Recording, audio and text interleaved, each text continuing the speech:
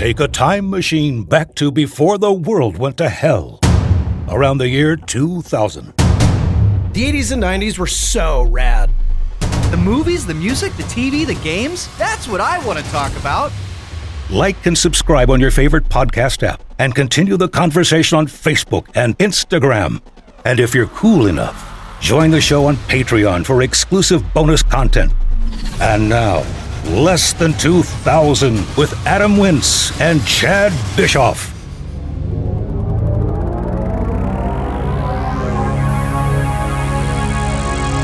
Less Than 2000. The podcast. From the creator of Star Wars, from the director of Cocoon, a world is awakening. Why, with the strength of my great army, can you not find one little child? It's a dangerous world. That's why we need your help. Your journey has just begun. Willow.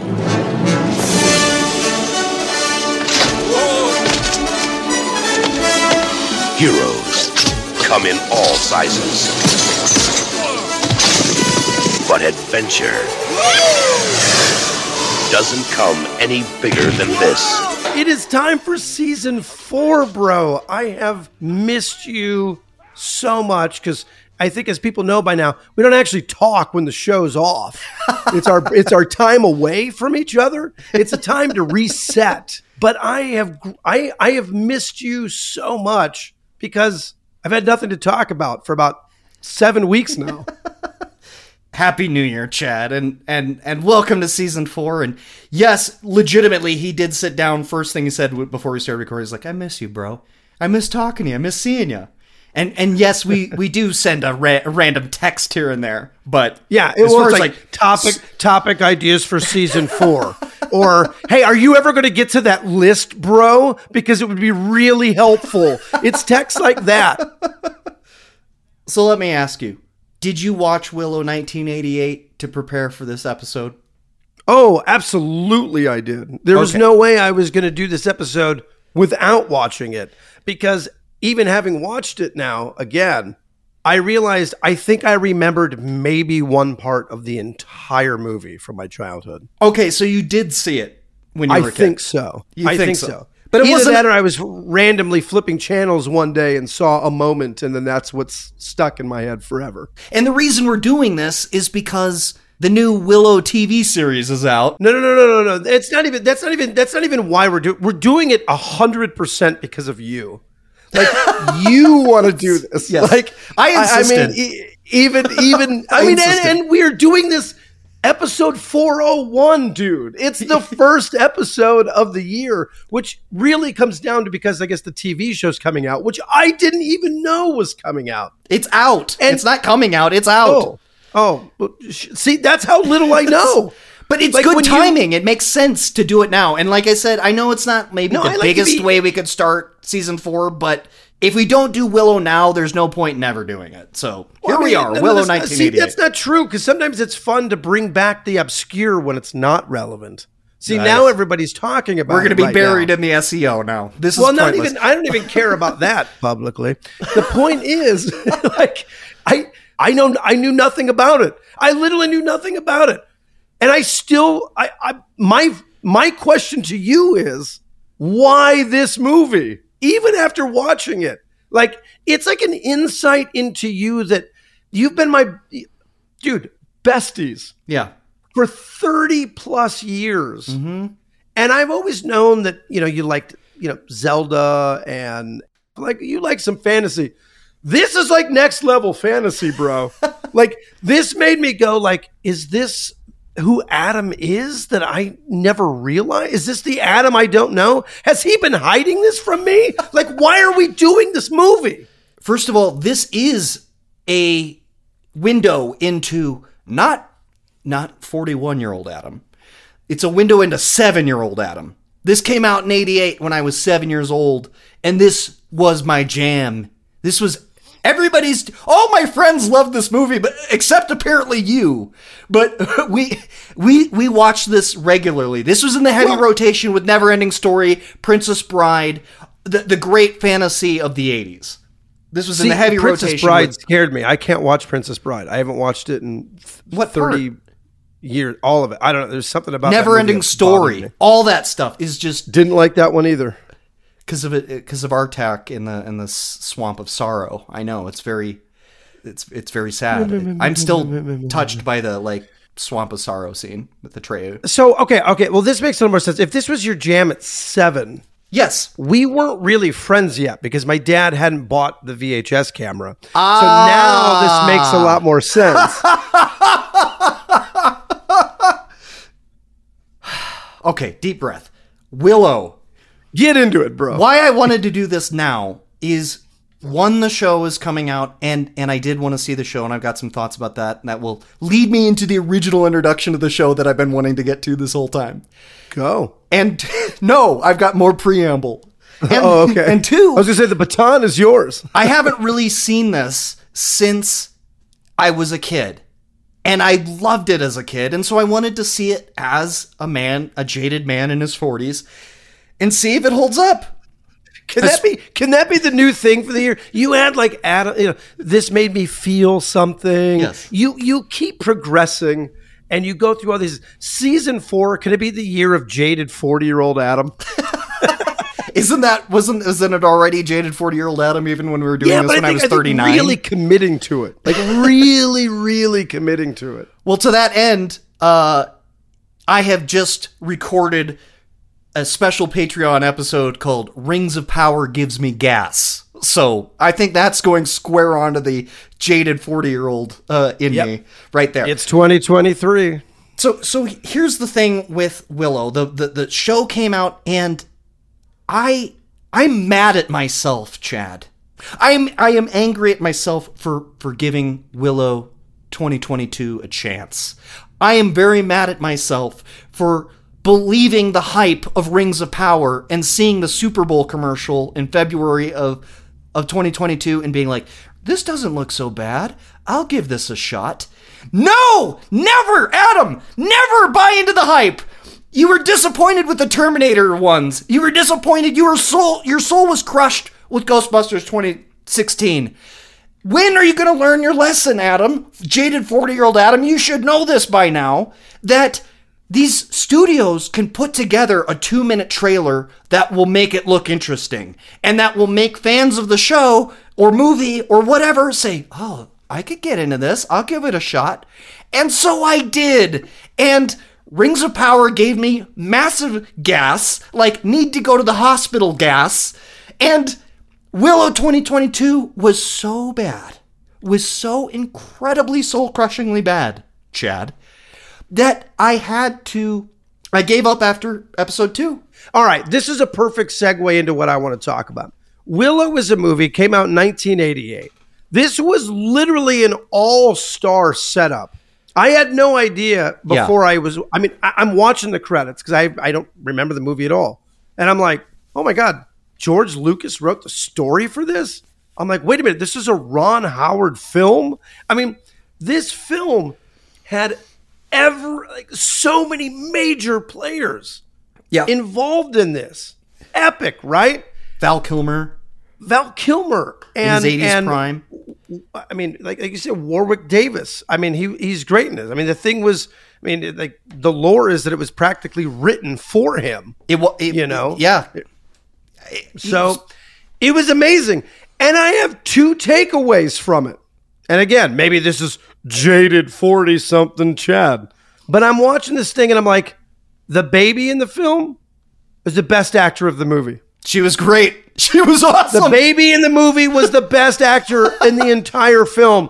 So that was point number 1. Point number 2 is, holy shit, Adam's parents let him watch this movie? This is scary. When they started turning into pigs. Yeah. Oh. And it started getting dark. Yeah. 40-year-old Chad got scared. I was like, this is disturbing as hell. Screw you, George Lucas, for making this quote PG movie that was way too not PG for a PG rating. That was my two big takeaways. Baby Best Actor, scary for a PG movie for 8-year-olds. Well, not only did they let me watch it, this is one we went as a family to the theaters to see. Oh, God. And so my sister had to be completely traumatized because she would have been 4 or 5, and she this would have scared the living daylights out of her. There are super intense moments. Rewatching it again. How about the bog dogs? The dogs that kill the midwife who's sneaking the baby out at the beginning, and you just see her like devoured by ravenous dogs. There's literally like medieval dog, like werewolf dogs, like ripping people apart in the background. An old lady who's saving a baby's life. How about Van Morta? The bad guy's like at the beginning takes the baby away. He's like, kill her. And she was great. We're going to get to her. I want to build off a point you made and continue the intro I've been trying to get to that I haven't put together. You're still going? Well, here's where it's all tied into the Willow reboot and the Lord of Rings and Rings of Power. Okay. I know that, Chad, I know you're not the biggest Lord of the Rings fan. You've basically described Fellowship of the Ring as 3.5 hours of wide shots of people walking. Yeah, no, it was like 3.5 hours of wide shots of like landscapes walking. Yes. It's either that or the other thing are the extreme close-ups like, is it secret? Is it safe? Those are your two options. That's the first Lord of the Rings. I had to suffer through Christmas after Christmas with my family in that crap. So that's what we've got. Okay, I know you're not the biggest Willow's fan, better. But you're keep going. Okay. Did you notice how this Willow is almost a beat for beat ripoff of Lord of the Rings? It starts in a little pastoral village with all these little people that are just dancing around and having their sweet little lives away from all the danger. A MacGuffin gets introduced to the story that they have to escape from the Shire, so to speak, in the middle of night. They, a party of little people, like Hobbit-like people, travel all over with your wide landscape shots. They eventually get to a elf maiden, fairy lady, very much like Galadriel, who tells them what they need to do and all this stuff. And it's a journey with a MacGuffin. They meet a roguish drifter type, like a Strider, Mad Mardigan, human, take care of them. It is so much like Lord of the Rings. It's shocking. Do you agree with that statement? I have 2 comments on that.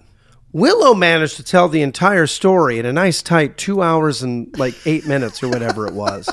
Lord of the Rings decided to do it over 2.5 hours over 3 frickin' movies. Okay. So A, different.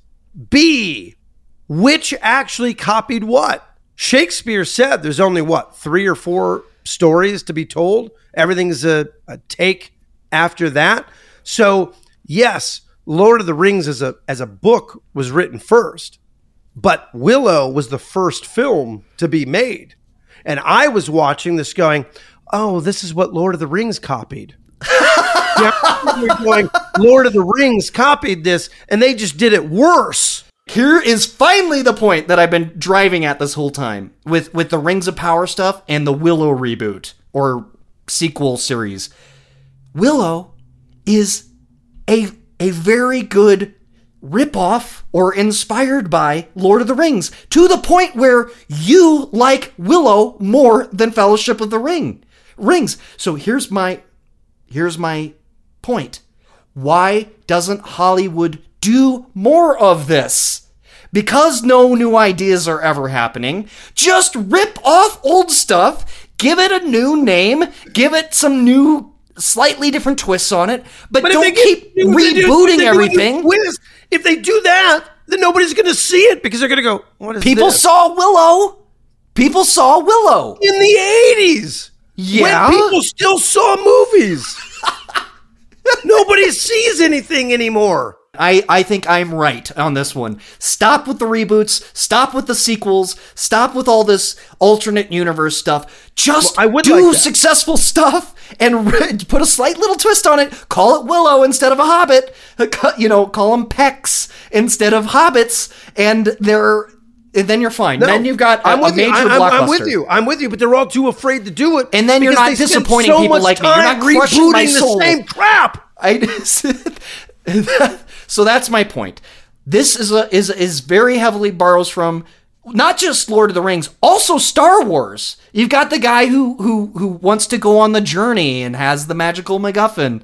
And, farm guy gets caught up in events greater than himself and ends up saving the world. Spoiler alert. So God. Let's not carry that into season 4. We are a nostalgia show. It's part of my. We're a nostalgia show. Anyway, let's start talking about this movie now. Let's actually get to Willow 1988. First of all, we talked about the terrifying moments. I mean, you talked about the pig people. Like that was disturbing. That disturbed you as a 40-something jaded old man. Oh God. How about the two-headed dragon was pretty scary, but what cool. That is one of those things that hooked me at 7, okay? The two-headed dragon that Val Kilmer is jumping on and stabbing through the head and cutting its head off and all that stuff, and that was part effing sweet. Was cool. I mean, obviously the effects don't hold up, but it was 88. You know what I mean? And it was epic at that time. And yes, I agree. That was probably the coolest part. It was Industrial Light and Magic that did that stuff. And they also developed the first time you saw this in film, the morphing technique at the end when she's changing from a tiger to like a ostrich to a human. That morphing technique part was cool. Was developed. That part was cool. From this. And then we saw it in so many things after this, including like the black or white video by Michael Jackson and all that stuff. And it got overdone after a certain point. Like by the mid-90s, we're like, we don't need the morphing thing anymore. It started here. Like I want to go on record and say I really like Val Kilmer. But when you were like, this was like his greatest role of all time. Please explain, educate me on why you feel that way. Because I'm sitting here going, I'm not seeing it. He had that perfect balance of bad guy meets charming meets there's a good guy underneath it all. And then he ends up, helping save the world. Sure. And he's a romantic. He's always getting into trouble. He's not. Yeah. What do you mean? He's a romantic?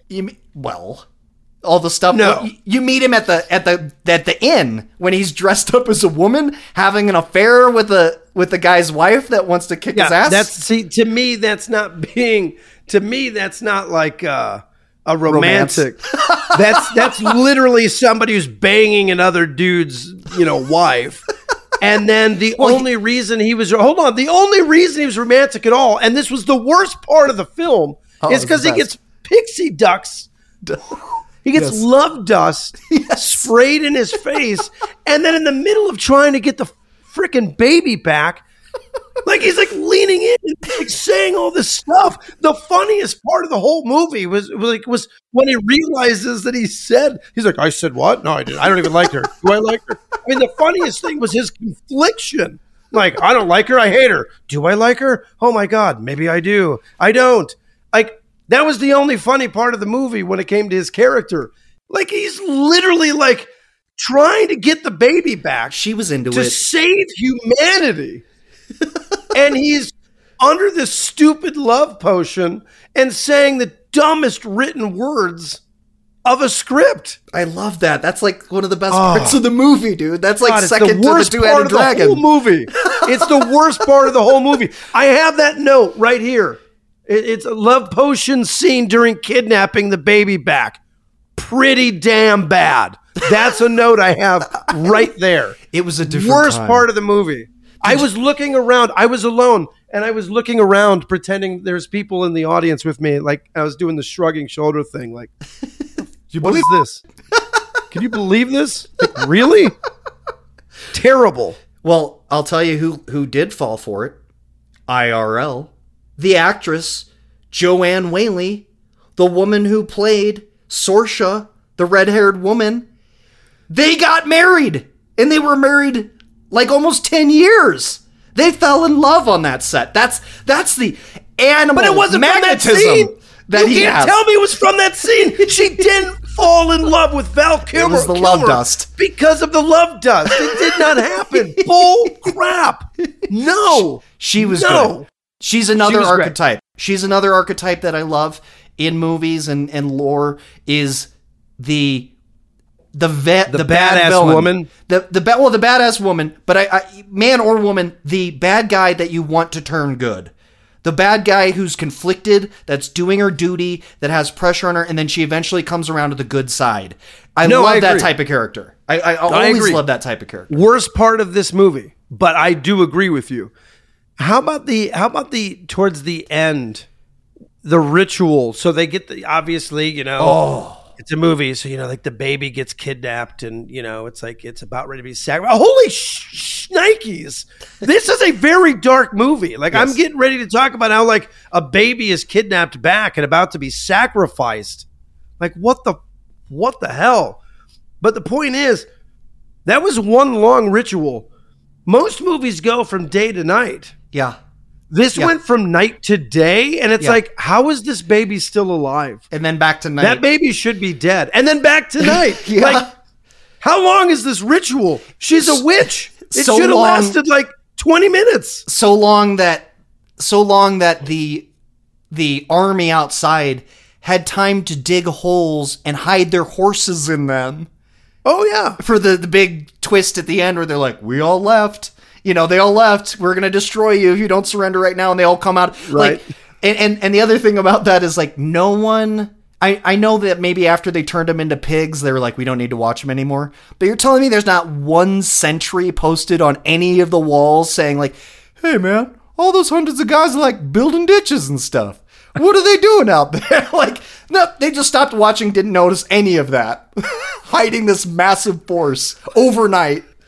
And you obviously like where are the guards? Like how would they not be watching that? Like keeping guard, like checking out the exterior. All I can say is about the length of the length of the ritual. That's how long it takes. This is serious magic, bro. No, this baby is the most important, powerful being in the entire universe of this movie.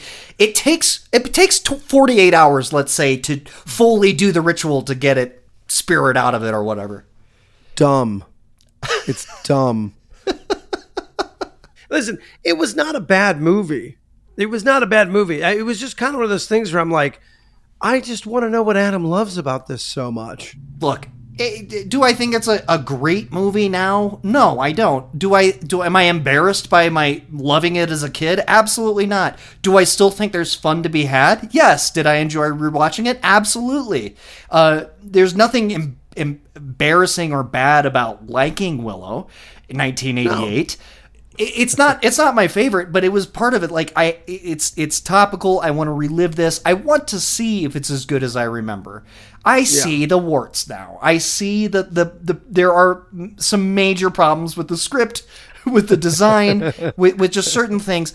But it's still, I definitely look at it and see, I know definitely what I saw in this from the ages of 7 to 9.